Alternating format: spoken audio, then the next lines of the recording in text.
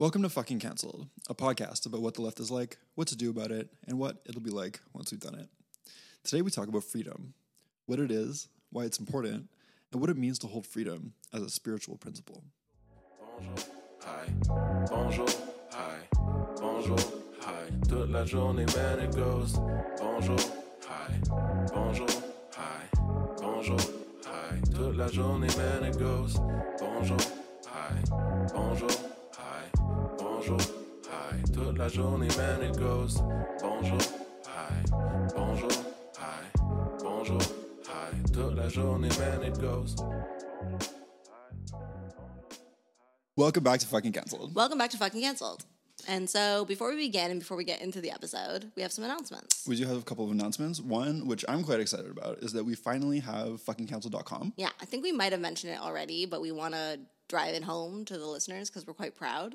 It took us a long time, you know? Yeah. And also, like... It was, like, weirdly complicated to There get. was an insane chapter of our lives in which cancelers bought fuckingcancelled.com and, like, redirected it to a harassment website. So we're very happy that we have that now.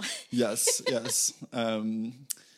Yep, they paid for that for 1 year, Yeah. and then it expired, and we jumped on it. Yeah, so now we have it. So go to fuckingcancelled.com, and that will take you to our Substack, Yeah. where we have moved. Mm-hmm. And the Substack is cool, and it has, all the episodes and some bonus content for paid subscribers. And you can sign up as a free subscriber and get notified when a new episode comes out. And you can also sign up as a paid subscriber for $5 Canadian a month and gain access to some bonus content and also support the podcast. Yeah, we just found that Substack was kind of more easy to use than Patreon, more well known, and kind of just like a better vibe for the pod. So yeah, we're happy about that. And honestly, if you like the pod, please consider subscribing. It really helps us a lot. It allows us to keep doing this. So there's that. And the other thing is that we have a new batch of stickers that I made that I'm also really proud of. They're really cute. They look really nice. They're really cute. They're kind of like a limited run for now because I'm broke and can't afford to make more of them. So yeah, you should check those out too. There's there's some really cute ones, and they're up. If you go to fuckingcancelled.com, it takes you to our Substack, like we said, but there's also a link to our shop. Yeah, at the top there. It'll take you right there. Yeah, and then the other announcement that we wanted to make, so the last episode was our first of a new series called Book Club, where we are joined by Tara McGowan-Ross and DJ Fraser, who are close personal friends of ours and also professional smart people. Sure. And that series is going to be us discussing books that we are all reading. And the purpose of this series is that we're trying to encourage reading among our listeners and among ourselves.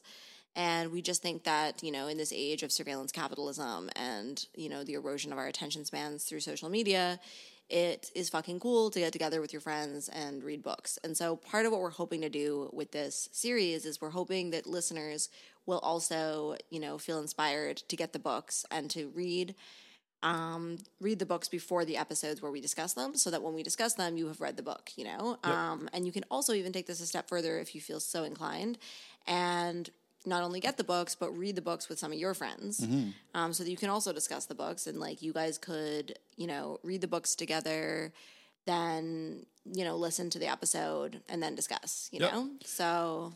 And so the next book we're doing is Ministry for the Future by Kim Stanley Robinson. It's an amazing book. And I think it's honestly one of the most important books of the last couple years to come out. It's science fiction, sort of, because it's set tomorrow. Yeah, it's set literally a year from now. Yeah, and it's about climate, and it's a tough book to get through because it can be really dark in places, but I think it's really important. Really important book. It really gets into, I don't want to give too much away, but it gets into some of the realistic possibilities for dealing with the crisis that we find ourselves in, which there's a lack of, I find, Seriously. And Kim Stanley Robinson is an incredible thinker. Yes, it's science fiction, but he is literally one of the most deep researchers when it comes to writing. Meticulous research. So it's not just wacky sci-fi. It's very, very well researched, based in reality. Yeah, absolutely. So definitely, if you feel inspired to do so, get your hands on the Ministry for the Future. And then the episode where we discuss it is going to come out sometime in January. Yeah. Yes, indeed. So that's it for announcements. Yeah, so today we're going to do another of our principles episodes. So, our episodes are divided into these kind of streams, and we haven't done one about principles for a while. And so we decided to get on that. Basically, like, if you listen to the first episode of the podcast way back when, we made a list of the principles that were guiding our political thinking and our work on this podcast. And basically, we come out of 12 steps, and in 12-step culture, like, there's this saying, principles before personalities, and we have often felt that a lot of, political thinking of any stripe, like, loses touch with the underlying principles, and we feel that, like, political thought should flow from principles, and that is kind of how you have more coherent political thought.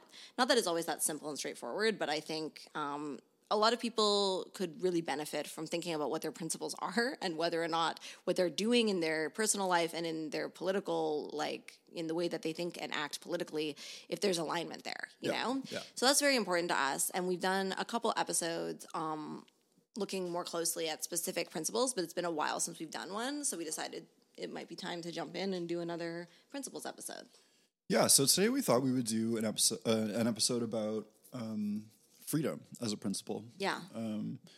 And complicated topic, a big idea, but I think that freedom is it's really foundational to a lot of how we see the world, like Clementine and I, obviously freedom is important to lots of people for lots of different reasons.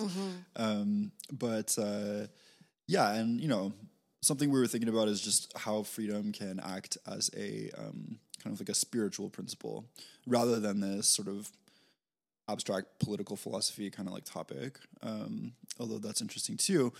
But what does it mean? Well, let me ask you, Clementine, like, what does it mean to have freedom as a principle? Well, when I think about freedom, the first thing that comes to mind, and I know that you and I have talked about this a bunch, Jay, is that, like, I remember being a little kid in school. And Jay and I have talked about how both of us, when we were little kids in school, were like, this is so fucked up that I swear and I pledge allegiance that, like, when I grow up, I am going to, like, tear down the school do system. something about this, because it is so fucking wrong. And, like, both of us, But I just got tears. both of us remember being little kids, being little kids and being in the school system. And, like, the experience of being in the school system, was that of a total lack of freedom and of total domination from those who position themselves in authority above us, illegitimate authority. Can I just say, Yeah. When I was 15 years old, Yeah. I stole a can of house paint. Okay. Wow. And a paintbrush, and I went around to the different schools in the town I lived in and painted brainwashing facility in giant letters on the side. I love you. And got arrested. But yeah, so I mean, I didn't do that, but, like, I did when I was in like grade 8, so I probably was like 12. I wrote the name of my school and then sucks, S-U-X, in a bathroom stall. And me and, like, the other, like, kind of troubled weird girl in my class were both taken into the office. And they were like, we know it's one of you that did this, Anyway, so, but I remember being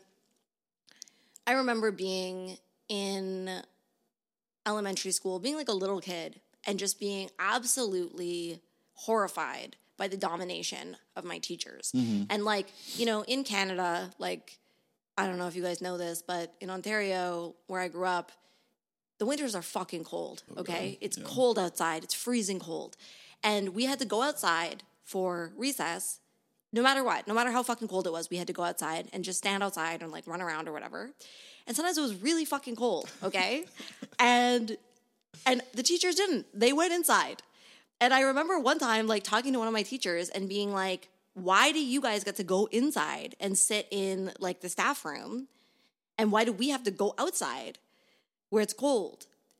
And she was like, because I said so. Yeah. Because those are the rules. Yeah. And I just could not accept that. I cannot accept that, And so I feel like just from such a basic level, this is where I start with freedom, is this idea that like, I don't fucking like being told what to do. I don't like being told what to do, especially when there's no justification for why I'm being told to do that beyond somebody enacting authority over me. And so this is the part of me that is just like extremely anarchist and like has remained anarchist, is that I'm like, you know, I will do things that I don't want to do when there's a good reason to do them, you know? I will do things I don't really feel like doing, you know, for the good of myself and for the good of other people. Like, you know, if there's a good reason for me to do something, then I'll probably do it. But I don't like doing things because other people have just decided that that's what I have to do, and it doesn't make sense to me, and I don't agree with it. Yeah. And I don't have, like, if I don't have the ability to be like, no, I don't want to, and somebody's literally enacting that over me or using domination, power, threats, violence, anything like that, I don't like that. Yeah, it's like it's the whole because I said so thing. Yeah. That really like grates on me too, and was like a huge fucking thing for me in school. And you know, as I get older, I'm sort of like, I recognize the kind of circumstances that these teachers were in, you know, where they didn't have very much fucking like ability to make that situation much better either, you know, very underpaid and overworked and whatever. But also I'm like, holy fuck, yeah, like schools are like really bad, man. I know. Like the fucking number they do on you. And in a very real way, it's like they kind of just exist to prepare children for a lifetime of taking orders from people who say, Exactly. I told you so. Exactly. Or not I told you so, because I say so. Yeah. Yeah, extremely frustrating. And yeah, I mean, I think I also agree that like where my politics and my principles become the most anarchist, in a way that I'm really unable to let go of and probably will always be unable to let go of, is where they align with the anarchist saying or the anarchist sort of axiom that you have to challenge power, and that illegitimate authority doesn't need to be listened to. You know? And in fact, you somewhat have a moral duty to oppose it. Yeah. And I really think that when I first, you know, heard that, I think it's like a Chomsky thing. You know? I think Chomsky formulated it that way most famously. And when I first heard that when I was like 15 or 16, you know, I was like, it resonated so clearly with me, you know. Can we just take a second to define what illegitimate authority is? Yeah, absolutely. In an anarchist formulation, illegitimate authority is authority that has no real way to justify itself. Yeah. And so the sort of famous way to illustrate this is that like if you need your shoe repaired, you're going to defer to the authority of a shoemaker because a shoemaker knows how to fucking repair shoes and you don't, right? Yes. And so that kind of authority that's based on, you know, a very obvious kind of like knowledge and skill. Specialized knowledge and skill, whatever. That authority is almost like a natural authority, you could say. It's like that person like clearly knows how to fix a shoe, therefore he should be in charge of shoe fixing for the time being, you know? Yeah. As opposed to people just sort of being like, well, I'm bigger and stronger than you, or I have a gun and you don't, or I control capital and you don't control capital. Like these are sort of examples of illegitimate authority where it's like there's no particular like skill or like moral justification for like what you're doing. It's literally just that you're like stronger and that you are in a position of authority. You know? have power. You have power.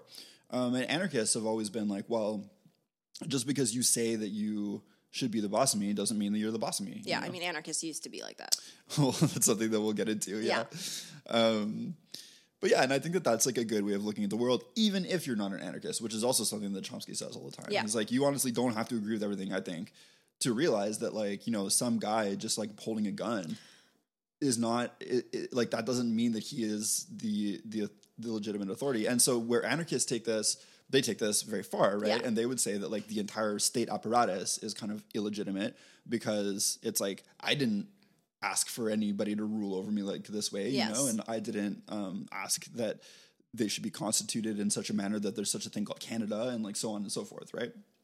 And so that's the classic kind of like anarchist take on the state, boiled down. Yeah. You know, but yeah, and I think like a piece of this is that, you know, when we were talking about this episode, we got into like many, many long discussions about like what freedom is and like different, you know, philosophical and political ideas about freedom. And there's like a lot to be said about it. It's a big, big topic, you know, But like there's also like this very like fundamental way that I think can even be described as like embodied, in which people feel and know when their freedom is being impinged upon and they don't like it, you know? And so in this similar way to like, you know, the feeling I was describing as a child of just being like, you know, I'm mad because people are telling me what to do and it doesn't make sense.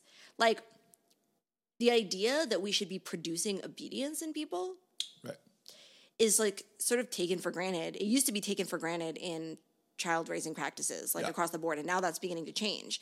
Now people are starting to say, you know, of course, you know, like parents do have a sort of like legitimate authority over children, obviously, because they know stuff that children don't know. And it's their job to help keep them safe and to teach them how to be in the world. Yeah. But it used to be a very like, because I said so. And we also have learned that like, not only is that, you know, very rude, it's also not that effective because kids, like all people, don't fucking like being told what to do for no reason. And they get mad and they get upset. And then they often also get sneaky because they're like, well, you're telling me that. You're not explaining me why to me. And so resentful. Now, yeah, because they're like, I don't like being dominated. Yeah. And so they'll often find ways of doing the thing anyway.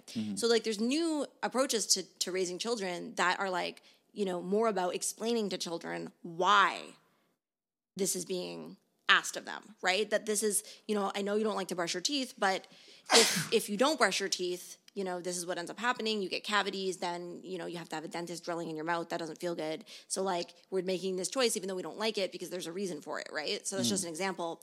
But basically, you know, schools and even like families for so long were just about producing obedience, right? And capitalism is very much about producing obedience. And I think that there's like a very, like, there's a spark of aliveness inside of people that refuses that like does not want to be submissive and docile, and that feels angry about the ways in which our natural expression of our will is like being repressed through powers that dominate us, right? And like another example of this, you know, when we were talking about like freedom as this big abstract concept versus something that could be seen as very visceral and embodied is incarceration. Like people do not want to be incarcerated. Right. They don't fucking like it. Right. Okay? And so it's like to be locked up is like one of the worst things that can happen to a person because the feeling of not being able to move freely is like actually crazy making. You know, it goes against everything that is like our natural impulse in the world. Yeah. Yeah. Yeah, and it's like I mentioned the other day about Germany, and like there are some other countries too that have made it so that it's no longer against the law to try to escape from jail because the courts decided that it's like a natural human impulse to try to escape from incarceration, you know? So to punish people for it would be nonsensical. Yes. Yeah. So, yeah, in this way, like I think for me, in a spiritual principle kind of way of looking at freedom, like freedom is about honoring that impulse within all of us that does not want to be dominated, you know, that wants to be able to express ourselves freely in the world, to move freely in the world, and to just be authentically ourselves. And nobody likes to be incarcerated. People also don't like to be physically assaulted. Like physical assault and like physical restraint on people is another form of like a deep violation of our autonomy and a deep violation of our freedom. We don't like other people enacting their will against us. And so when we are thinking about freedom as a spiritual principle, if we honor that in people, that like that impulse to not want to be dominated is good, is actually like sacred. And that we need to find a way of living in the world and living together in complex societies and doing like our political work and like everything in alignment with the principle that we don't want to be dominating people and overriding their like inherent like felt sense of autonomy. Yeah, and I think that like all the rest of these principles, it's not something that is always so easy to do in the day-to-day, you know, particularly because even though freedom is this concept that is invoked by literally everyone from, you know, conservatives to like outright fascists to communists to anarchists and everybody in between, it is also something that is, you know, pretty severely lacking in society in general. And, you know, and in our case, like, you know, in Canada, there there are many freedoms, especially sort of like compared to other places. But in a capitalist economy, people have this major unfreedom, which is that they have to work for 40 hours a day. And when they're working, or 40 hours a day, 40 hours a week. And when they're working, they must follow the directions of someone from a different class. Totally. You know? And not just that, but it's like, like they're coerced into working like that because of landlords and because of like the cost of living. So like even if they decided they didn't want to work, like it's very hard not to work that much. And then even their free time, their supposed free time is like taken up through like the labor of reproduction. So like they need to like in the little bits of time that they have left, they need to like feed themselves, try to relax a little bit, get to and from work. So it's like pretty much people's whole fucking lives are like taken up by this shit. Yeah, so there's this kind of like ongoing domination that people are subjected to. And so we all internalize that to a degree and accept that's like kind of acceptable. And there's also all these ways in which we are, as a culture, obsessed with punishment, obsessed with different forms of domination. We celebrate violence to a great degree, especially of violence against people that we decide are bad, right? Mm-hmm. And so it is easy for us to, when we feel angry or annoyed or upset with something that someone is doing or saying, to forget that freedom is an important principle, an important spiritual principle. And it's really easy to slip into this mindset of just like, well, if you didn't want this kind of like repercussion, if you didn't want this domination to happen to you, then you shouldn't have done the thing that you did, whatever, And this gets into like stuff about punishment that we've talked about extensively. But yeah, like, so I guess what I'm getting at is that it's just important, I think, when I think about freedom as a principle for myself, to recognize that it's easy for me to slip into a sort of like worldview that validates unfreedom, and that sometimes unfreedom is sort of unavoidable in a real sense. Like people do have to go to work, and I don't have any particular way to like stop that right now, but that you can always refer back to your principles when you're thinking about what kind of action you want to take, and how you want to react to people.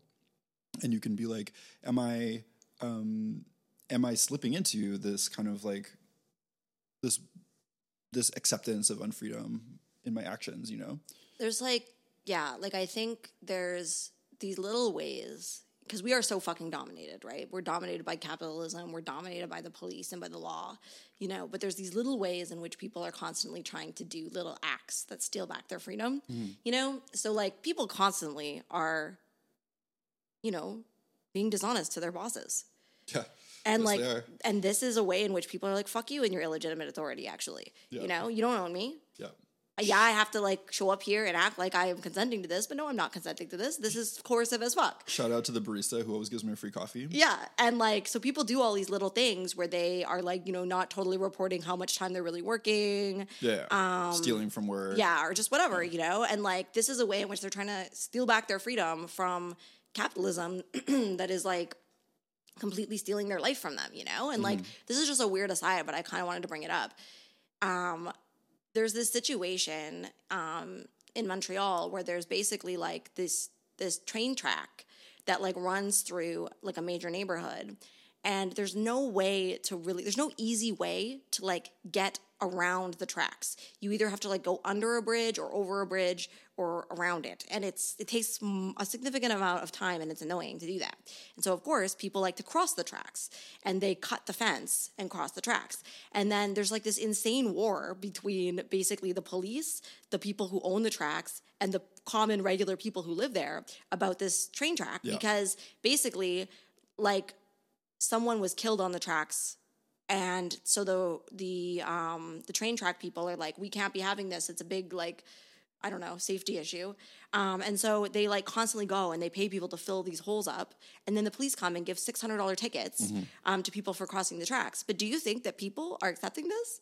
Absolutely not. They cut the holes in the fence every fucking day. Yeah. And they cross the tracks every fucking day, even though the police are there trying to give them a $600 ticket. Yeah. And it seems absurd, It seems absurd that people would do this because, like, I got stopped by a cop and, like, I fortunately didn't get a ticket. he gave me a warning, but he was like, that's a very expensive shortcut. Like, why are you crossing the tracks when you know you can get a $600 ticket when it would probably take you like 10 to 15 minutes to go around?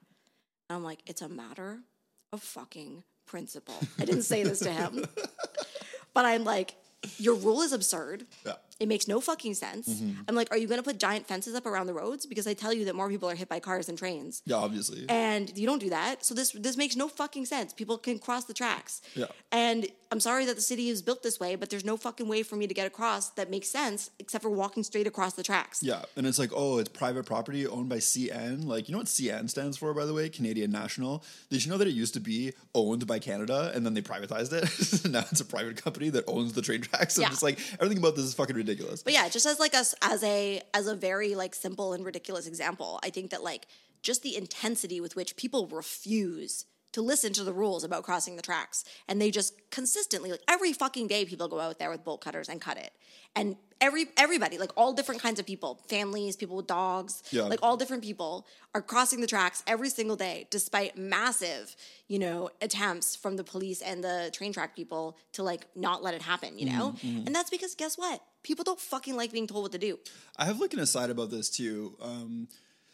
It's just reminding me of kind of like the what you might call like lifestylist anarchists, like the Adbusters, like kind of vibe of anarchists. Okay. If people remember Adbusters, but it's kind of this like it's this way of thinking about anarchy that is what I would actually say that it's very spiritual. Although I think that many of them would not agree with this at all. But it's sort of this celebration of breaking the law or breaking like various social norms for its own sake, And where I differ with them is that I don't think that it actually kind of like accomplishes much, like tangibly, politically, to just be sort of like engaging in these sort of like random acts of quote unquote insurrection. But I think that it accomplishes something spiritually Yes. and psychologically And personally. to have a practice of breaking the fucking law sometimes. And I think that like graffiti is actually like a really good example of this. I think that graffiti is like spiritually like really good for you. Yes, I agree with this. Or it's like really good for me to just be like, today I'm going to go out with my little marker and allegedly, write things on walls, just because I fucking can and because it's not allowed and I'm going to do it anyway, And also because it's like the city is yours, like it doesn't belong to the fucking gentrifiers who are coming in here, putting up their stupid little condos and like getting rid of the fucking shops that we like in our neighborhood. Yeah, and it's pushing back against this notion, which I disagree with, which is that like every single square inch of everything is owned Yeah. by somebody else, And like the people who live in this neighborhood want to write stuff on the walls. And whatever. I would like to say that I abide by the rules of engagement of graffiti, which is that you don't graffiti on like people's like literal houses, and I avoid graffitiing on like churches, but like the back of a fucking warehouse wall is like fair game, allegedly. Yeah. Okay, so that was like a couple of asides in a row, but I don't know. I think that it's, basically what we were talking about is that people really dislike being fucking told what to do and will go to great lengths to find sneaky ways to get around it. Yeah, and I think it's interesting because like we're talking about these larger systems that are constantly trying to produce obedience in us, right? So like in the ways that we were probably raised by our families, most of us, our experiences in schools, like the existence of the police, there's so many things that are trying to produce obedience in us at all times. And not just in subcultural people, not just in like punks and anarchists and like weirdos, but in actually a lot of regular people. There are these small ways in which they're like, fuck the rules. Yeah. And they do stuff in which they are breaking the rules because the rules don't make any fucking sense and they don't consent to them. And that impulse in people, I think, is beautiful and sacred and is actually something that we as leftists want to be tapping into. Because this is the discontent that people have with the current system in which they are like, they actually don't like the fact that they have to give away all their fucking time to their boss and they have to give away all their fucking money to their landlord and so on and so forth, right? They don't fucking like that, but they might not have like a coherent like political analysis of it or like a way of understanding and explaining like what is actually going on. But they may have these little rebellions that they do, right? Yeah. And I think that those little rebellions, I agree with you, on their own, they don't do anything. They can even be pacifying in the sense that like if you just do those little rebellions and it's never like taken up or explained or like given meaning that is larger than that, it can just sort of be helping you deal with the crushing, numbing, like bullshit of submission. And which is somewhat like other spiritual things. Yeah. You know like what I mean? It can help you get by. Yeah. Which is like, in some ways good. People do need to get by. But also if it's just helping you get by but it's not moving you anywhere, then that isn't great. But I also think that like, for leftists, part of what our job is to help tap into that in people and to help be like that feeling that you have of discontent, of anger towards your boss. But that means something. And like those little rebellions, they're great for what they are, but you could also be a part of a bigger rebellion. And you could actually like join forces with other people and fight back in ways that are more meaningful because you have more power. Yeah. I also think like now that we're on this topic, like it's worth remembering that human beings are like this and they're not going to stop being like this, and there is no way to make them stop, Yeah. And we see this in like the most, authoritarian and rigid regimes in history. There's still people out there breaking the rules, Yes. And yeah, whatever, there's going to be gangsters in like, people like, doing like organized crime, just for example. Not that I'm like celebrating organized crime. I think that it's like a bad thing, but like even in places like North Korea, there's like organized crime, even though it's one of the most rigid places in the world, right? There's people who will like smuggle you out of North Korea, right. Or whatever. Or they smuggle stuff in, Or like in Saudi Arabia, where it's like really like horrifyingly totalitarian. They will like, kill you immediately for being gay, for example, right? Mm-hmm. And yet they still have to kill people for being gay, because people are breaking those rules. Yeah, totally. People will break those rules, You can't stop us. And so I just think that this is something that like the left in general should keep in mind, that not only can you not stop people from breaking rules and finding their own ways to work around systems and so on, but that like potentially in many ways this is a fruitful thing that should be taken up by us as like an important element of what it even means to be human. Yeah, and I think like I go back to raising children because I'm like, if you like raising children is like a good example of a situation in which you want to get someone to do what you want them to do. Right? Your kid is behaving in some kind of a way you wish they weren't, and you want them to listen to you. Yeah. Right? So there's like, you have, a couple options, one of which is to dominate them and to be like, because I said so, like, and kind of threaten them or scare them in some way. Or the other is to try to get them to see why it's in their own best interest to do this, right? And so I think, in our political movements, we also have this, these options, right? If we want people to, do what we want them to do, if we want them to get on board with our political project, are we going to use threats and domination and coercion to do it and to override their will so that they will agree with us, not because they think that it's in their best interest, but because they're frightened? Or do we want to try to help people to agree with us by actually making a convincing argument that it is in their best interest, Yeah. And like modeling too, Yeah. It's like in AA, they always talk about how you can convince people best by just sort of like being like a good, I guess, role model, Yeah, and showing an example of what it's like. Yeah, because if you like walk up to somebody who's still drinking and you're just like, get your shit together, asshole, they're going to be like, go fuck yourself, But if you're around that person a bunch and calmly just not drinking and being like, a well-adjusted and relatively happy person, and, they find out that you used to drink. Yeah. That is like much more convincing. For sure. Yeah. So, I mean, I feel like I have a couple tabs open in my brain. Yeah, I do too. Okay. So I'm like, okay, you go. No, you go.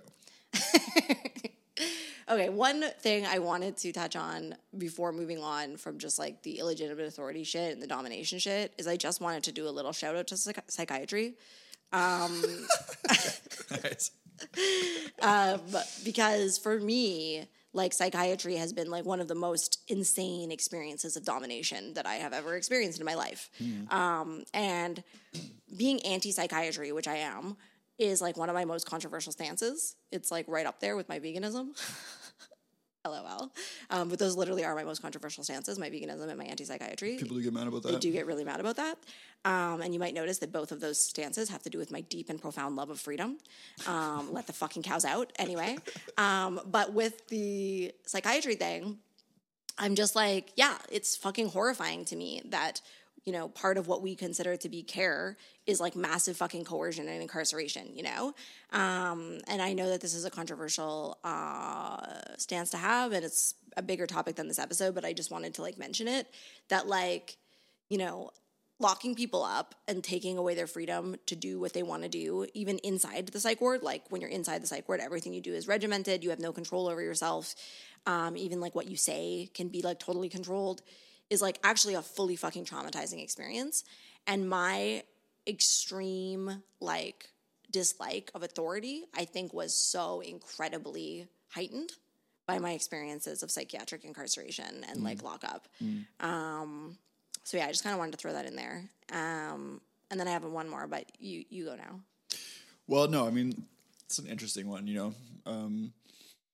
And I do think that, like, well, it goes back to, like, something that we were talking about this morning, like, before we started recording, which is just that, like, in general, I think that, like, the way to go is to be really, really, really, really careful about any circumstances where we might find ourselves tempted or potentially forced to take away someone's autonomy and freedom, you know?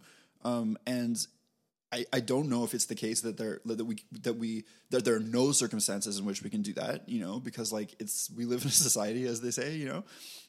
But I do think that like we do it like really flippantly sometimes, and I think that like psychiatry is like a really good example of this, where sometimes the criteria by which people are incarcerated in psychiatric institutions are so sort of like loosey-goosey, and there's like no fucking like recourse, you know? And I'm just like, we are not being like careful about this, you know? And it's like very fucking distressing. So I wasn't going to go on too much of a psychiatric rant, but now I feel like I want to say a little bit more about it, which is just like, I wrote a paper about this that was published in the Canadian Journal of Disability Studies like years ago. But basically, many of the things that people are incarcerated for, behaviors that, you know, people are like, well, you have to incarcerate them for that because it's like they're causing harm to themselves, like they're behaving in ways that are dangerous to themselves, so therefore you have to incarcerate them.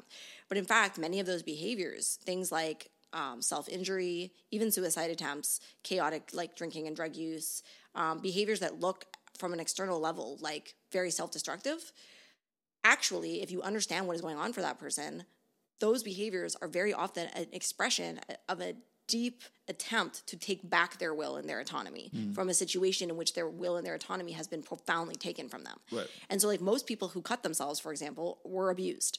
Right? And self-injury can be a profound like reclamation of both their own body and also like the fact that something is really fucking wrong. Like they're sounding the alarm. They're being like, something is really fucking wrong and nobody is fucking listening to that.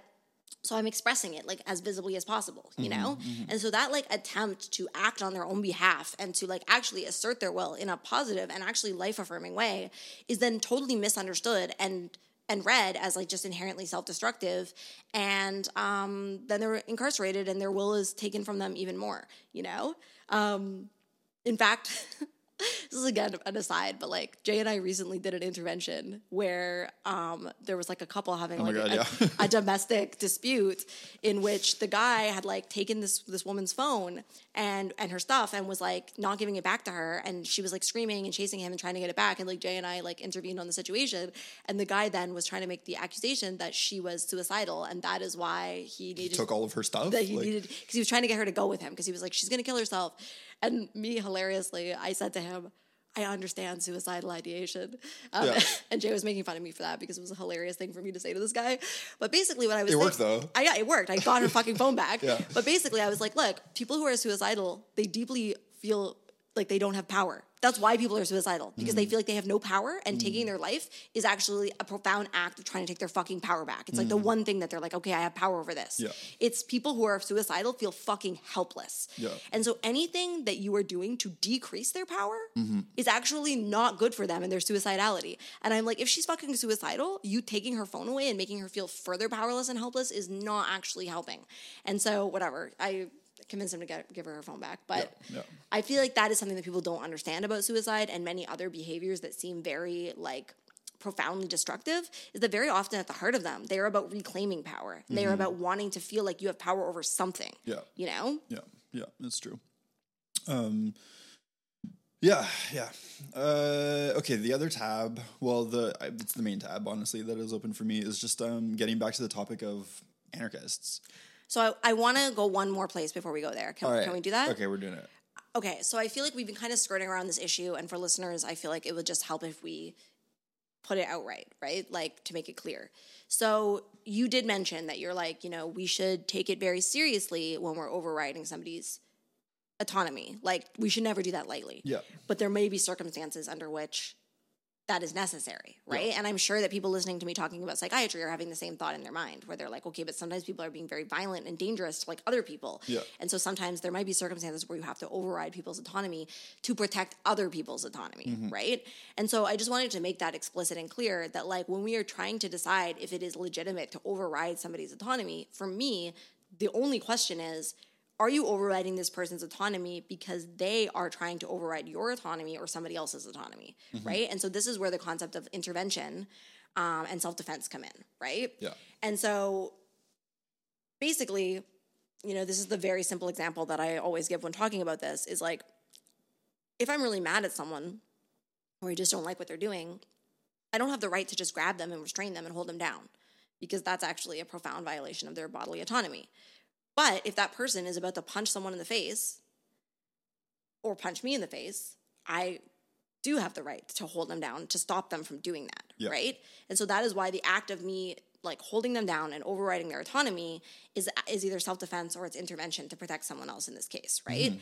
And so like those are, in my opinion, the only justifications that we have for overriding other people's autonomy. And sometimes it gets complex to actually be like, is that what you're doing? Is that not what you're doing? And sometimes people can pretend like that's what they're doing when they're not, you know? People, or they can believe that that's what they're doing when they're not. Exactly. But I think that we need to think really carefully about this and be like, okay, is that what's actually going on here or not? Yeah. Are you defending yourself, or are you just overriding somebody's autonomy because you want to? Yeah. And like that is... It's a complex question sometimes. Like sometimes it's very straightforward and obvious. Sometimes it's more complex. But I think that that's the question we need to be asking when we are seriously looking at taking away someone's freedom. And I think that taking away someone's freedom is like a fucking serious thing to do, and it's not something that should be taken lightly. And so I just wanted to make that clear before we move on. Yeah, no, I completely agree. And I think like, I don't know, one of the places where it ends up getting kind of fuzzy, and this leads nicely into what we're going to talk about next, is with speech, you know, and there's, you know, people who are like absolute, like they're like free speech absolutists, right? Who are like, it's the most important principle to them. And they're like, people can say anything they want at any time with no exceptions, you know. I think this view is more common in the US because the US is like very, has the most sort of like open free speech laws, I think, of like probably anywhere. But, you know, there's people who feel that way all over the place. I think that, like, well, I'll speak for myself. I think Clementine is mostly on the same page as me. Like, I am, in general, I'm like, we should err more towards freedom when we're talking about speech. You know, I think that, like, in general, we should be, like, very, very careful about restricting what people can and cannot say. I don't think that, like, there's no reasonable limits on what people can or cannot say. I think that, like, I think that laws against sort of like open incitement of sort of like, let's say like racist violence or something like that, like makes sense. Like I can't find like a good reason to be opposed to that. But I think that we need to be like super, super careful. And I do think that there's stuff that gets prosecuted as sort of like hate speech or stuff like that shouldn't be, honestly, even though I might strongly disagree with it. And like an example that I'm thinking of is, I can't even remember where it was, but somewhere in Canada, some students like burned like a pride flag at their school. Right. It was like outside their school or something. I don't think it was like during school hours or anything. And they got arrested for it, and, you know, got in like a lot of trouble. Presumably they're being prosecuted as minors, so, you know, probably not going to go to jail or anything, but like it was being treated as like this like hate speech incident, you know? And I'm like, yeah, it sends a signal, you know, to burn a pride flag. But I'm also just sort of like, is that something that we really want to be prosecuting as, you know, a disallowed form of expression, you know. And then I'm thinking about like another a kind of similar but opposite thing that happened recently, which is that some students burned an Israeli flag in like somewhere in like Brampton or something, you know. And people are calling for them to be like prosecuted for like hate speech, you know. And I'm just sort of like, I don't think they should be prosecuted for hate speech either. I think that like, you know, burning a flag should be allowed, you know? Even if I personally think that it's like really distasteful to like burn a pride flag, you know? That was definitely an aside, but yeah. Yeah. So I'm also basically a free speech absolutist with the one exception of speech that is inciting violence, like calls for violence against a person or a population, a group of people. The reason that I make the exception there is just because this moves from speech into violence. Like you're inciting violence, you're calling for violence, and that is concerning because violence we do not want, you know? But otherwise, I'm a free speech absolutist in the sense that people should be able to say things that I find fucked up and abhorrent, you know? And like, I do feel really strongly about this because for a lot of reasons, like one, it's like, you know, everybody loves the rules when we're the ones making the rules. But we don't like it when they're used against us. And just like this example you gave with the flag, it's like, you know, people who probably 100% applauded the criminalization of the kid who burned the pride flag are super fucking mad and upset when they are the ones now getting, you know, basically the exact same treatment. But they're like, but from my perspective, what I'm doing is right. And so I'm like, we don't ever like it when it's being enacted against us. And the thing is that who's in charge and like who's enacting it can always change. Yep. So I'm just like, we probably should just have a basic line that we are allowed to fucking speak. And you're allowed to burn flags, you know? Because like what happens when they make it illegal to burn the Canadian flag, you know? I mean, isn't it illegal to burn the Canadian flag? I don't know. Maybe it is. It's probably illegal. I'm thinking it's illegal. I don't know. Seems illegal, but I don't know. You're like, oh shit, really?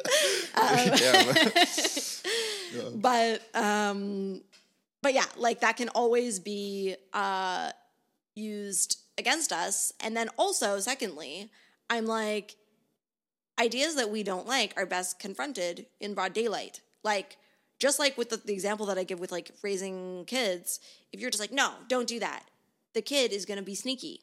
And the kid is going to try to find ways to get away with what they want to do, right? Very likely, and so when we're talking about things like hate speech, like there are people who are saying things that I'm like, wow, I really wish you weren't saying that because it's really fucking hateful and it's really upsetting to me. You know, I really don't agree with it. I think it's very dehumanizing. I think it's very wrong. But if I'm just like, if you say that, I'm going to criminalize you, they're going to be meeting in private. They're going to be saying this, and they're also going to be super fucking mad that they're not allowed to speak. And so then I think this leads to like more crazy shit. You know, it increases violence because it means that like those people and their bigoted ideas they're never exposed to like critique and disagreement in a serious and principled way, right? And I think that people who have bigoted ideas need to hear why those ideas don't make any sense and aren't good for them, you know? And so if their ideas are in public, then the response to those ideas can also be in public, and we can be like, this doesn't make any sense, and this is why we disagree with you, and like this is why we think that you thinking that is even bad for you, you know? And so I think things are just better dealt with in the light of day than being driven underground where they can then go crazy and fester and turn into crazy shit, you know? Yeah. So that's the free speech component. So are we going to go into the anarchism? Yeah. I mean, one of the reasons why I think we wanted to do this episode is like we've been noticing for many years, you know, that there has been this kind of transformation within the anarchist scene, because it's not really a movement,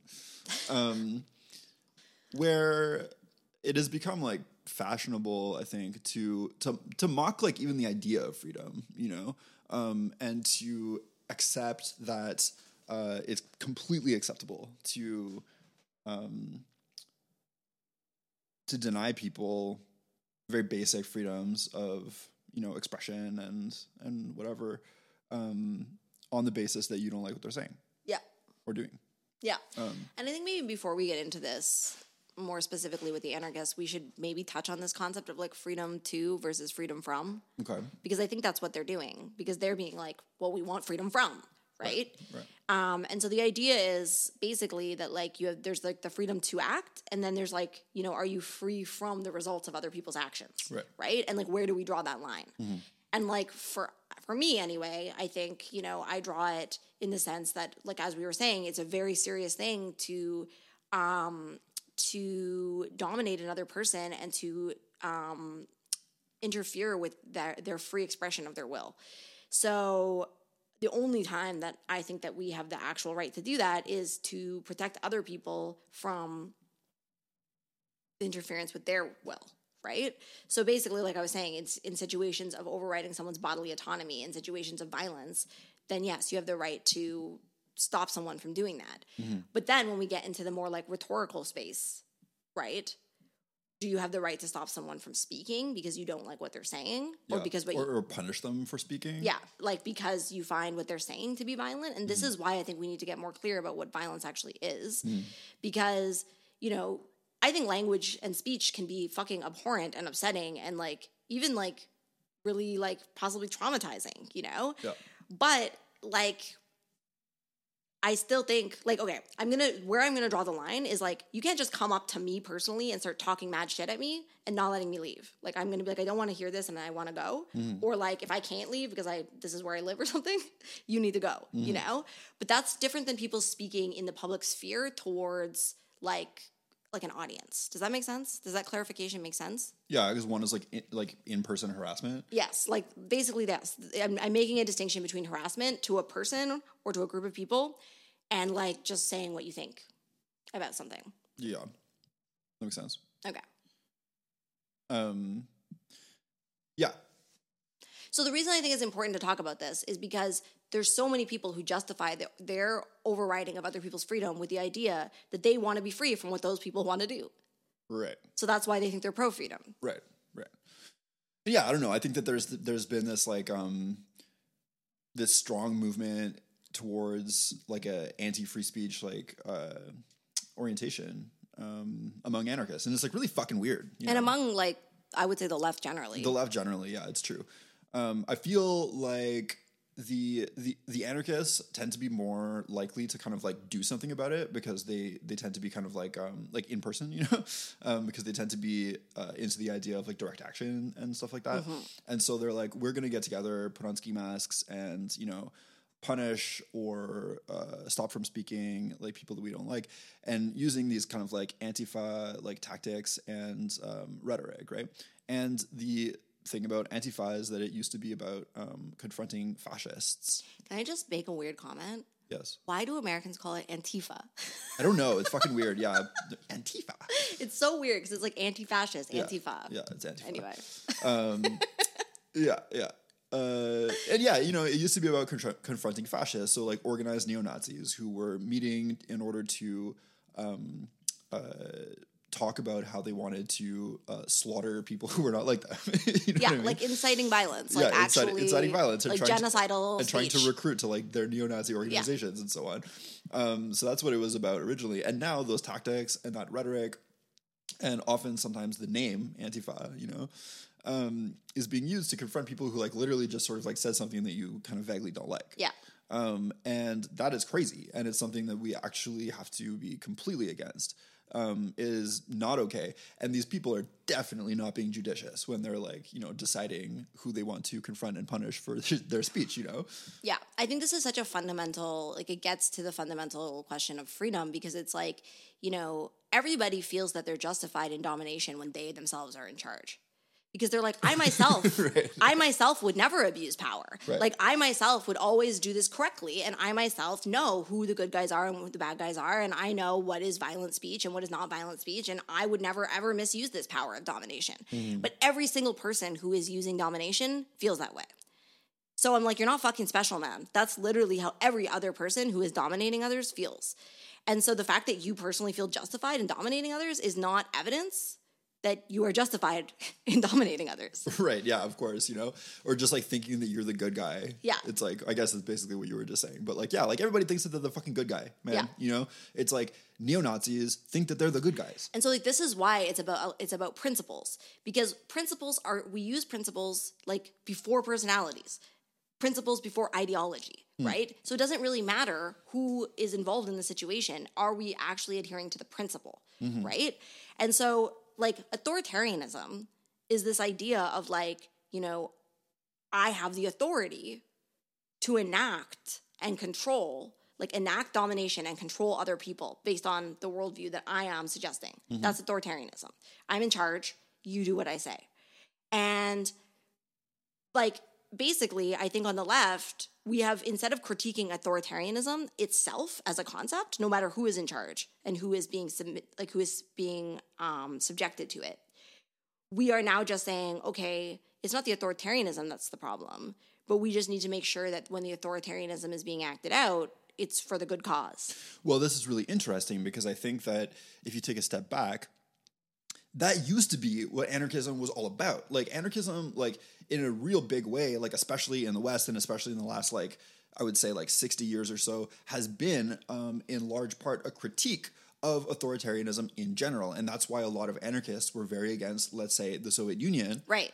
Even though the Soviet Union was like on the left, because anarchists were like, there is like a serious abuse of power that's happening in the Soviet Union and we can't accept it, you know? And so you can agree or disagree with that with that stance, you know? But at least it was sort of coherent, where anarchists were like, we oppose authoritarianism, like wherever it is. That's why we're anarchists. Exactly. Right? And we're not going to accept authoritarianism just because the people enacting it share some views with us, right? But like where we've arrived at now is just, I don't know, it's part of like this kind of, I honestly think it's part of capitalist realism where we've just all given up completely on like the concept of like a left that might not be insane and that might, you know, actually get us somewhere. But like, I don't know, man. I keep seeing it like over and over again with like anarchists who are just like really, really into the idea of controlling and dominating other people. Well, I also think that like there is like a part of what it means to be human is that we do have a tendency to want to dominate others. You might see this throughout history, right? Like dumplings and domination. Yeah. So we basically, human beings have a tendency to dominate each other. And so this seems to be something that we do. It's not the only thing that we do. We do other things as well. But there is, it seems, you know, a part of us, inside of us, that enjoys the feeling of dominating others. And I think that this is something that is true, that it just exists inside of people. And it is something that if we want to be enacting our principles, we must guard against that desire to dominate, you know, and that feeling of like, I'm the one who's in charge here, you know, and like you see it all the time, man. Like, you know, a fucking bus driver who like is having a power trip over somebody who's 25 cents short. Right. Like you could let them go, man. But you're having a power trip because you enjoy the feeling, because you are under the boot of capitalism. Yeah. And you are being dominated all the fucking time. You're having a fucking bad day. And now you get to dominate this person. You get to tell them, right? Yeah, totally. And so, like, whatever. Like, I don't think any of us are better than this. Like, I think all of us have been in a position. It crops up, where that impulse to be like, no, fuck you, in a way that is totally not fucking legitimate is just there. And we want to dominate because we can, or because we've been given the position to, or because we feel justified to in some way. And it can feel very pleasurable to do that. Yeah. And I think that that's something that we have to like highlight, is that it feels fucking good to be in charge and to be the one who gets to tell somebody else what to do. And I really think that what's going on with the anarchists right now is just a total unchecked like pleasure fest of domination. Yeah.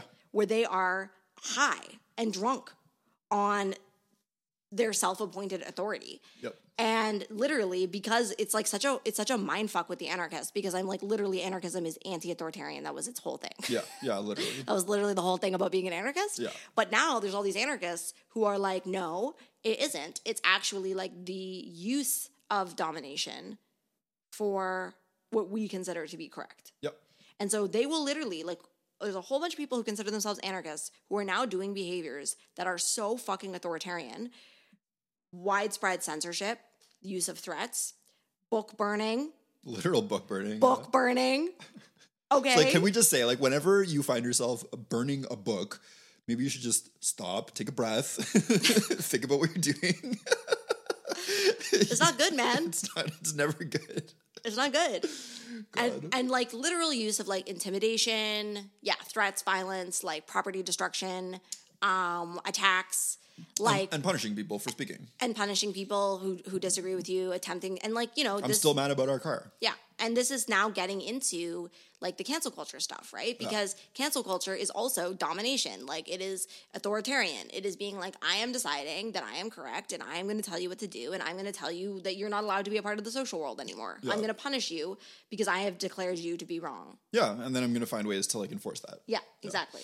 Yeah, totally. And where it leaks into the so-called real world, you know, it can have these like really insane consequences. Like, yeah, when people try to, like, you know, if you try to have like an event like we did in like in Portland, you know, and people, you know, attack you, fucking like punish you, like try to like find ways to make it impossible for you to speak, et cetera, et cetera. Yeah, and for those who don't know, I'm sure everybody knows, but people slashed our tires and poured shit on our car in Portland. Yeah, and through like some kind of like stink bomb thing in like In the venue where we were going to do it and whatever.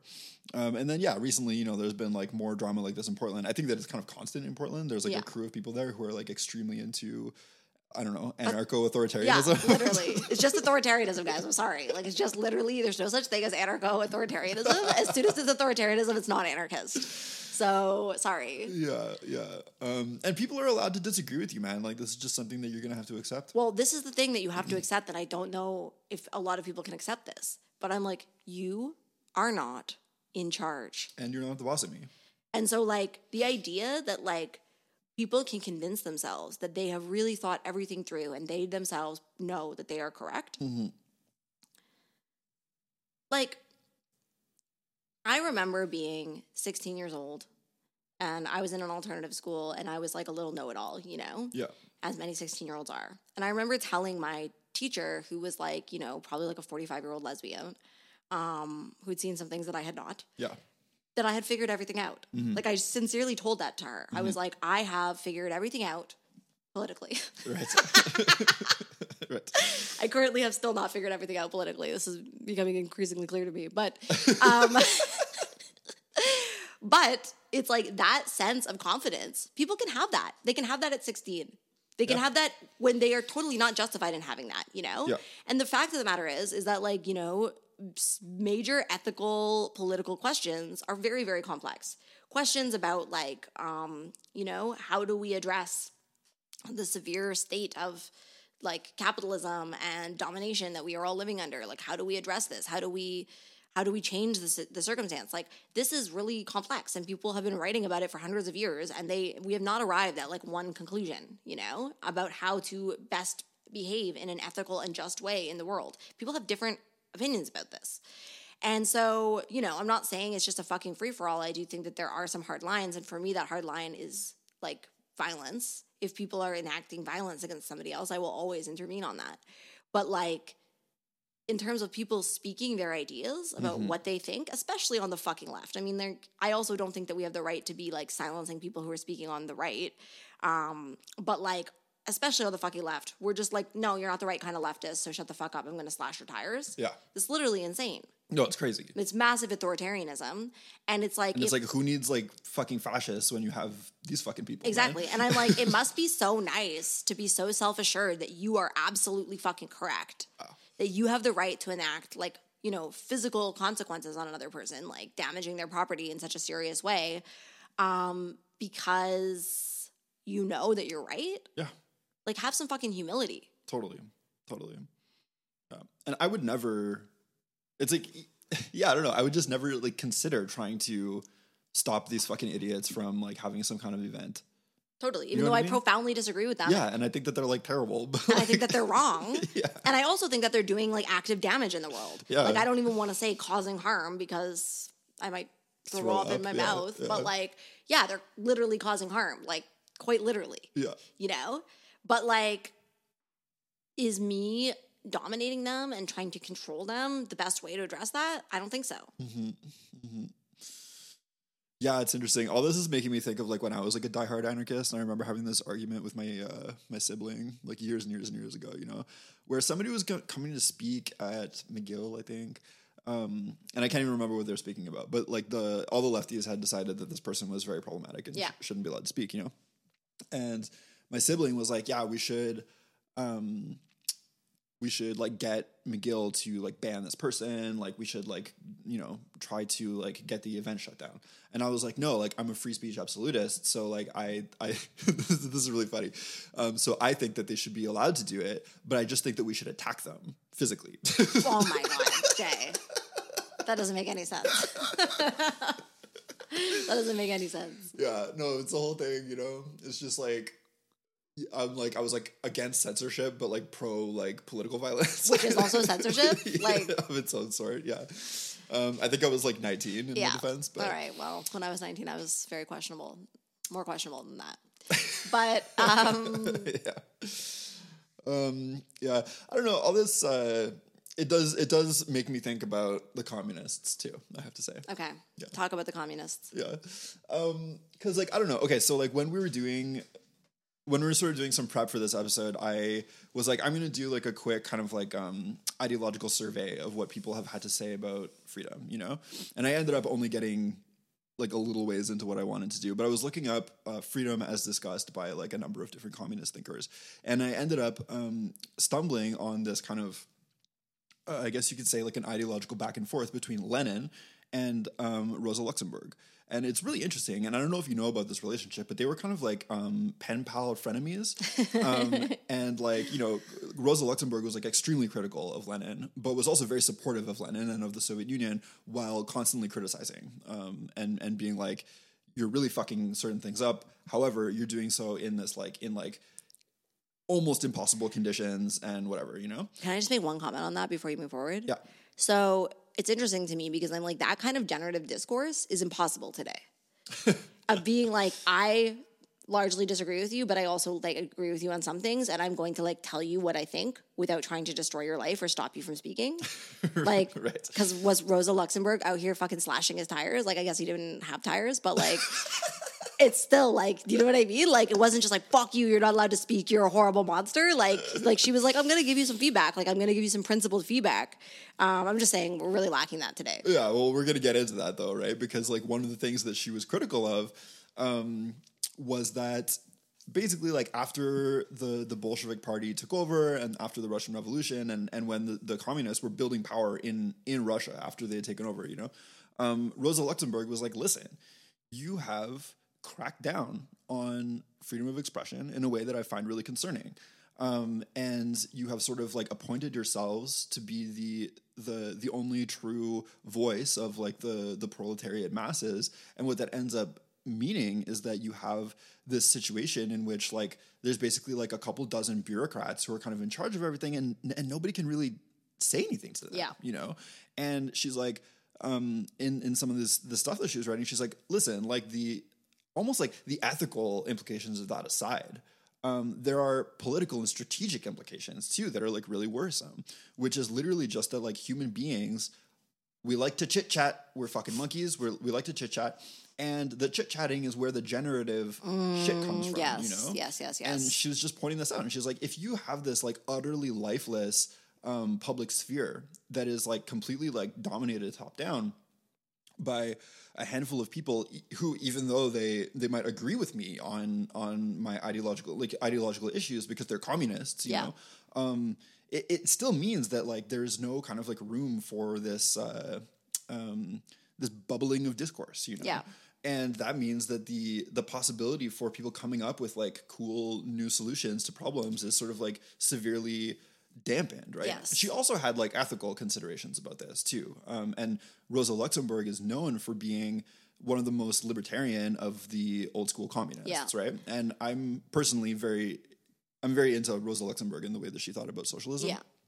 But yeah, anyways, I thought that was like a really interesting exchange, you know, and it is worth pointing out that one area in which I strongly disagree with many communists these days is that like I find many communists also like do not particularly care about freedom as like a concept, you know, and they will use the word freedom in ways that I sort of disagree with, and then they will kind of like scoff at the idea of like freedom of expression as a sort of like bourgeois right that communists don't have to be particularly concerned with.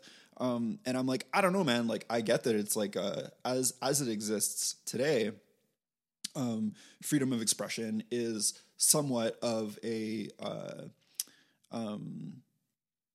I don't know. It's like I understand what they're saying when they say that it's like a bourgeois right, because it's like, I don't own a printing press. I will never be able to own a printing press. I don't own a social media company. I will likely never be able to own a social media company, you know? And therefore, like, whose freedom of expression like really matters? Mostly it's like these like extraordinarily wealthy capitalists who are able to like do things like own the National Post and just pump out these op-eds that are seen by like millions and millions of people in a way that like like a million people will never see anything that I write, you know? And so I understand that, but at the same time, I'm like, the solution is not to just do away with freedom of expression and freedom of speech, or to pretend like it doesn't matter, or to pretend like it doesn't matter, or to say that it's something that we can't be concerned with right now because we're worried about more important things. I'm like, it is one of the more important things. Yes. You know, the whole problem, and Rosa Luxemburg says this too. You know, the whole problem is that like the veneer of freedom that we have, you know, sort of conceals this, as she puts it, this kernel of like social injustice, you know, and that social injustice is the fact that like poor and just regular people are not able to access that freedom fully, you know, and the whole point is that they should be able to access it fully. I want to like tie a couple things together here because, you know, when we were talking about like the small rebellions, when we were talking about like anarchism and like the idea that like we can make these small acts and like it might not be everything, but it still matters. Like I want to tie that to the idea of freedom of expression, because I think that this idea of just being like, okay, like the rich people own the newspapers and so like there is no freedom of expression ignores the like basically like the underbelly of discourse that has existed and that in fact now doesn't exist, not because of the fucking newspapers, but because of the fucking left scolding itself and silencing itself constantly, because there are many opportunities for people to speak, and it's like it certainly doesn't have the same amount of power as like a fucking, you know, newspaper, or like the fact that like these fucking capitalists own all the media outlets. But like I think I'm an interesting example of this. I basically do run a printing press. You know what I mean? It's definitely a DIY one. I don't actually own a printing press. I go to the photocopy store, but like I sell like as many zines, as many like small presses sell books, you know, which is not as much as fucking major newspapers, but I would say that I have a major fucking reach in terms of like my audience, you know? And it's like, that does matter. And it does have an impact on culture and discourse, you know? Yeah. And so it's like, you know, we don't have as much power, but that is not to like disavow the power that we do have or to discourage people from trying to find and use the power that they do have, right? And discourse, like I like a lot what you showed me that Rosa Luxemburg was saying about discourse, because it's so fucking important to me. And like I recently wrote an article about this called Refusing to Learn in defense of discourse, which is basically talking about exactly what she was saying, that like we absolutely need people fucking talking to each other and having generative disagreements in order to come up with solutions to the many problems that we face. Yeah. And silencing that not only like crushes a fundamental part of what it means to be human, but it also keeps us totally stuck from moving forward, because the ideas are not going to come from the self-selected few who have, you know, appointed themselves the experts.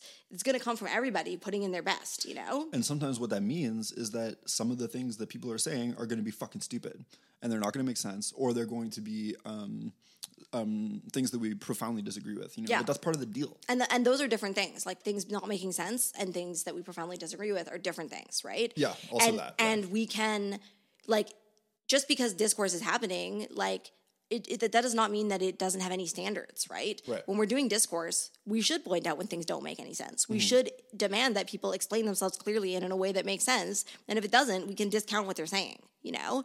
But if what they're saying does make sense, but we disagree with it for like ethical reasons or moral reasons, then we have to make those arguments as to like why we disagree with it, and make compelling arguments for why we disagree with it, you know? But I would love to see people taking up discourse. And like discourse does not actually require that we own the newspapers. Like for as much as it would be great if we had fucking, you know, cooperative newspapers that were not owned by the capitalist class, I think that it's such a cop-out to be like, because we don't have that, free speech doesn't matter or doesn't exist. And I'm like, in fact, literally, this is a podcast that we're doing right now. We don't have any fucking funding for this podcast. We're making this podcast. You know, we have some fucking Substack subscribers. Thanks, guys. But other than that, we're not fucking paid for this work, but we're doing it anyway. And people have always fucking done that. And people have always found ways of communicating, like this pen pal shit that Rosa Luxemburg was doing with London. People have always been finding ways to communicate. And like, you know, you can have a book club. You can do discourse at a book club. You can get together with your friends and discuss these ideas. And through that, you can create like generative discourse, and then you can continue to move that outward and upward by like fucking posting shit online and like writing things and publishing it. And as a socialist, I would not appreciate if some other brand of socialist knocked my door down and told me that I wasn't allowed to have a book club because it was the wrong book. Yeah, absolutely insane. You know, no thank you. Like, you're not in charge of me. Yeah. And in some ways, you know, social media is like, you know, extremely, extremely, extremely evil.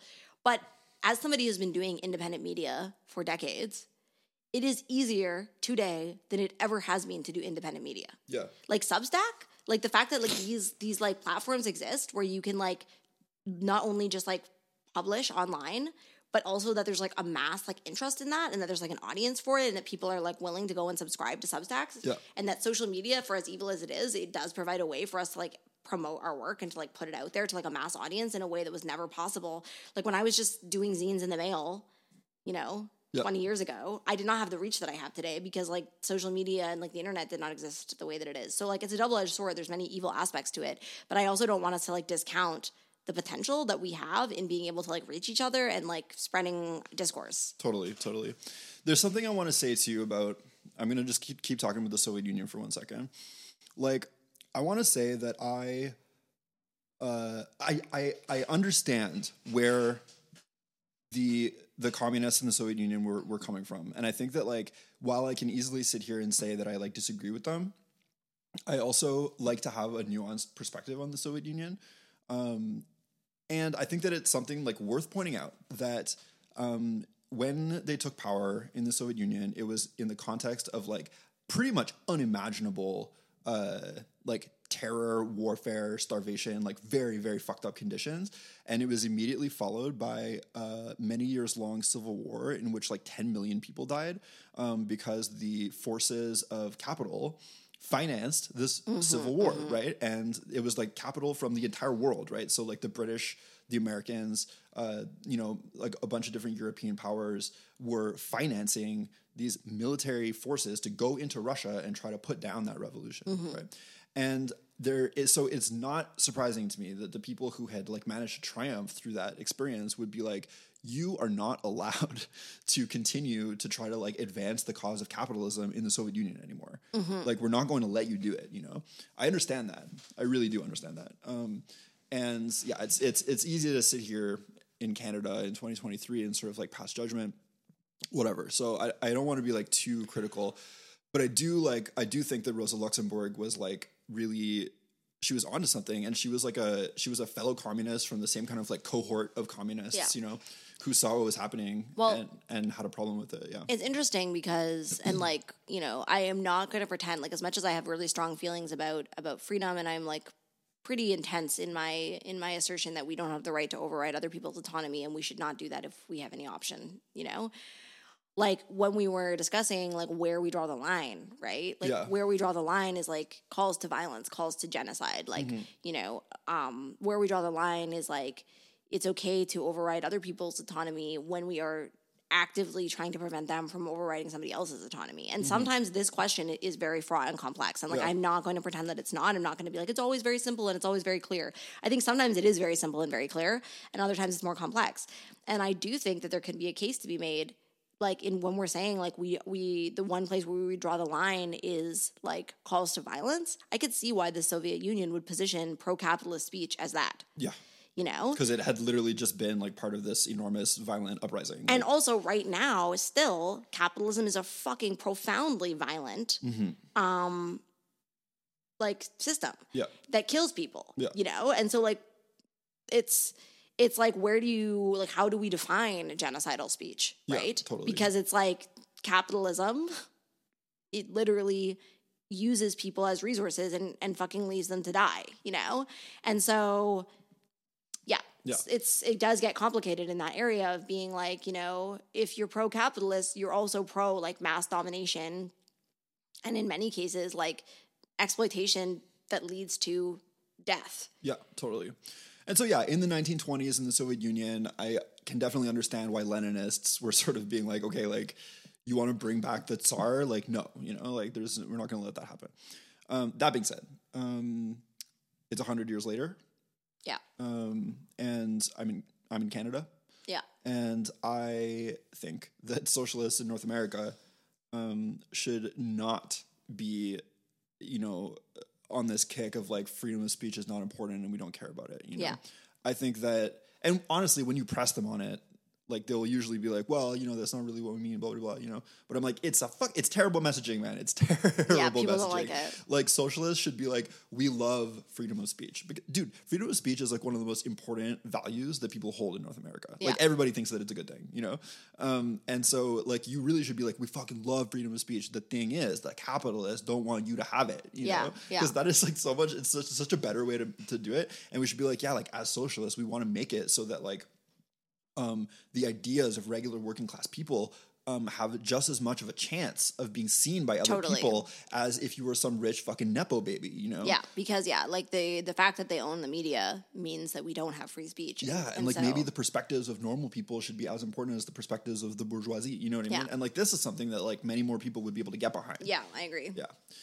And so, yeah, freedom good, I think. Yeah, I would say yes. Yeah. Yeah. Yeah, and I think one more thing about freedom of speech is like, you know, what is the enforcer, you know, for taking away freedom of speech? And sometimes that's the case of like there's actually like laws that don't allow you to speak about certain things. In some cases it's through capitalism, like it's difficult to actually speak when you don't have a platform to speak from, you know? So capitalism owns the media, that prevents people from having the level of free speech that they should enjoy. But there's also a way in which free speech is eroded through basically like social pressure and cancel culture shit. Yeah. And so like this is interesting because it's like the power that is enacting this and enforcing it is not the state and it is not capitalist. It's each other. And it's actually a very effective form of power. And I think that like, you know, people I think are very confused about like what censorship actually is, you know, because people always get mad at me and say that I'm censoring them because I don't have open comments. Right. But I'm like on my Instagram, but I'm like, I'm actively not like trying to prevent you from speaking. I just don't have open comments, so you're not able to speak here. Right. But like you're able to speak, and like I would never like, you know, start a harassment campaign against the many people who freely speak their mind about me all the fucking time. Yeah. You know, like people are constantly saying what they think about me, and I do not attack them, slander them, stalk them, dox them, like try to end their lives, try to end their careers, send my fans after them or anything like that. Slash their tires, pour shit on their car. You know, I don't do any of those things, even though what they're saying is often not only horrible, but also literally inciting violence against me, you know? Yeah. And so... yeah, I'm like, if we hold the value of freedom and like freedom of speech and free discourse, then like we need to find a different way to respond to ideas that we don't agree with than simply trying to silence them, you know? And like the way that cancel culture works is such an enactment of censorship, you know? And like I am so annoyed because I know that I am a fucking important political thinker on the left who's contributing important ideas to discourse, and yet I'm fucking blacklisted from so many like spaces, like literal spaces, like zine fairs and like bookstores and like places where I could potentially share my ideas, and in which actually the majority of fucking people want me there, you know? Like it's crazy because it's like these people who position themselves as the authority to blacklist me do not speak for the people. Right. Because actually, I have tons of fucking people who want me there, who are a part of that community, who are like, I actually would like to have Clementine here because I like her ideas. Yeah. But those who put themselves in charge speak for everybody else and say, no, Clementine's not welcome here because her ideas are harmful, you know? And so once again, it's like, you know, that authority, like I often think that like people, when they are justifying their authority, when they're giving like claims to the legitimacy of their authority, they will claim that they speak for the people. Yeah, yeah. And they will claim that like this is actually an expression of the will of the people. And cancel culture does that all the time. Yeah. But I'm like, no, it is not actually an expression of the will of the people, because if it was, you wouldn't have to coerce people into agreeing with you. That's it. Like you coerce people into agreeing with you. If it was not a social crime to fucking be a fan of Clementine Morgan, I would certainly have significantly more support for my career than I currently do. Well, that's it, man. Yo, if you like don't want somebody to be able to have like an event, you know, and your justification is that like the people like don't want them there, like you wouldn't have to do anything. Exactly. Because the event there would be no event. There would be nobody there. People wouldn't want to go. Yeah. Exactly. So if you have to stop the event by like threatening them, like protesting it, like whatever, you're not speaking for the people. You're speaking for yourself and like maybe some other people, but there's obviously people who do want the event to happen. Yeah. So maybe a different approach would be to sincerely engage with the ideas that you disagree with and to make a coherent argument for why you think they're wrong, Yeah, man. which you're free to do. And I will not be slashing your tires over it. Yeah, totally. And like maybe you should take a second to think about freedom Yeah. and whether you actually support it or not. And maybe you don't, And maybe you don't. but maybe you should get honest about that. Yeah, maybe you should stop calling yourself an anarchist. You should definitely stop calling yourself an anarchist. It's literally the worst situation because I'm like, wow. Like, how did we get here? Yeah. Where it's like literally people calling themselves anarchists who are like book burning and like fucking like trying to like silence people, censor people, like shut down events, shut down Attacking dissident the thoughts. anarchist book fair. Like literally, I'm like, please, for the love of God, guys. Like, I don't know what to tell you. Like, yeah, come up with your own name for what you are, because Yeah. you know. like Yeah. you love power and domination. Yeah. So Yeah. it's not anarchist. Yeah. Okay. Well, I feel like that's probably a good place to end. Yeah. Thanks for being with us on this journey of freedom, and we will see you next time. See you next time, guys. Bye bye.